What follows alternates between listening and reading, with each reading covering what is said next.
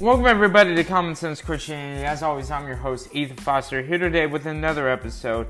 And y'all, if you haven't already, go check out our Instagram account, putting videos up there. And I started the YouTube channel back up again, so go check that out, all under the same amazing creative name, Common Sense Christianity. And Lord willing, we can reach people with our ministry to help them come in a saving relationship with Jesus Christ.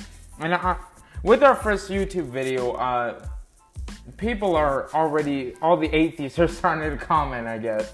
And I just wanted to talk about them, reply to them. I've replied to almost all of them, I think all of them.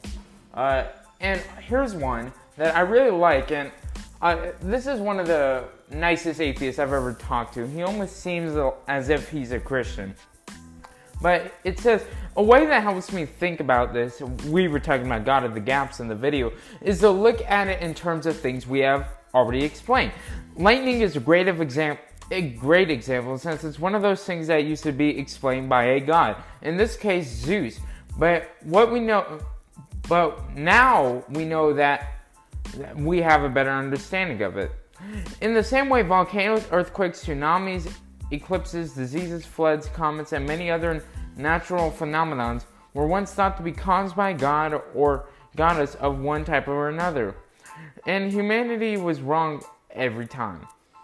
It's just this thing we always seem to do when we come up against something that we don't know yet fully understand.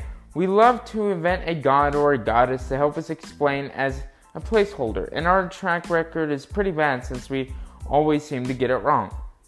Hopefully that makes sense. I think that when atheists talk about God of the gaps arguments, this is what they mean.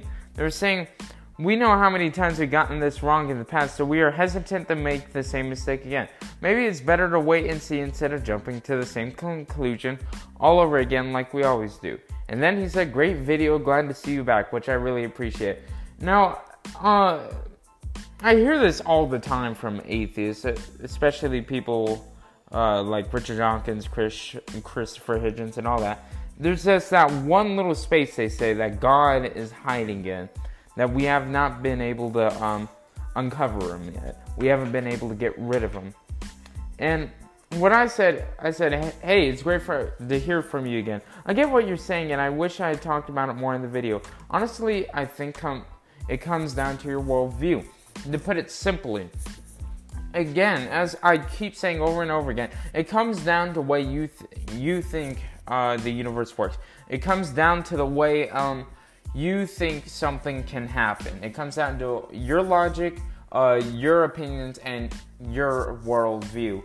And that's as simply as I can put it. And he responded, do you think that a better way for both atheists and believers to paraphrase it when it comes to the still unanswered questions might be something like, we don't know and we might never know, but it should be something we always try to learn more about. That way it might be more humble instead of thinking science will definitely answer this someday, which I've also heard some folks say and always seems a bit premature, since there might be all sorts of things that forever remain a mystery or at least untestable. Simulation hypothesis comes to mind. And again, I agree with them 100% on this. I think Christians need to stop attributing everything to God, and we need to work within the bounds of science and figure things out. And then again, I do attribute things to God because I am a Christian.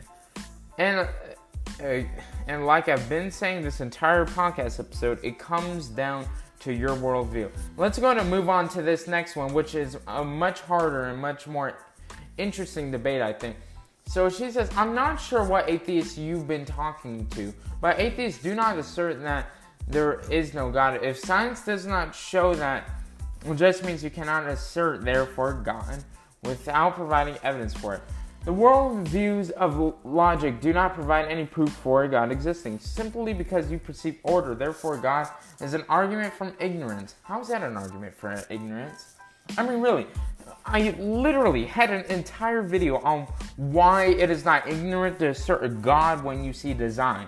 It is all about you using your brain, seeing design, and assuming there is a creator. That is it. You can take the evidence wherever the heck you want it. I say there's a creator because I see incredible complexity in how everything works. And I think the easiest way to explain that is there is a creator. Now, I've admitted this. There is probably a naturalistic explanation behind it. But it still takes some sort of intelligence for it to repeat it. For example, scientists have tried to recreate the I guess you can say ancient environment from planet Earth around 3.5 billion years ago when life first appeared. And they have it under the same conditions, and they run certain experiments to see if they can create a cell, if they can create proteins, if they can create some sort of biochemical matter. And they fail again and again and again. And I always say, if they succeed, you are intelligent. There is no intelligence there. So again, I stress this point so many times. And she says, I do not see order just as many scientists do not, but that still does not prove that God does or does not exist. But I think someone acknowledged that in your video. Undeniably complex, really, even with the fact that most of the conceivable universe is uninhabitable for humans or any life form, even with the fact that Earth itself was uninhabitable for billions of years to a single-celled organisms, taking billions of years to evolve and adapt, only to be destroyed by asteroids, acid rains, and volcanoes. Even with you having to use the same organs you excrete waste from to sexually reproduce. Do you consider diseases and natural disasters intelligent design? Is there an intelligent If there is an intelligent design, it could not be that intelligent of this to be. Again, that goes down to opinion. And that's another point that I made. Yes, much of the universe is uninhabitable, but specifically the Earth was created just right for us. It's perfect here for life to exist. And the right conditions back in early stages of Earth's history created life. For example, that planet that smashed into Earth around 4 billion years ago, if that did not happen, we would not be here.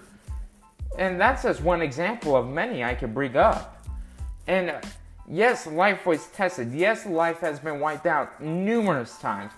But if these extinction events, as we can see in the Ordovician, in the Permian, in the Cretaceous period, if those did not happen, we would have never appeared on Earth.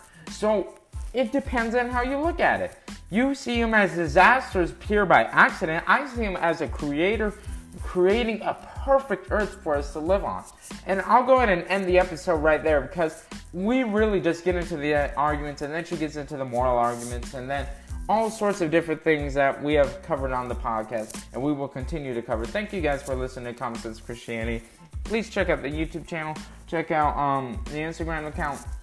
Email me at commonsense-christianity-podcast@gmail.com if you have any questions. And until next time, I'm Ethan Foster here with Common Sense Christianity.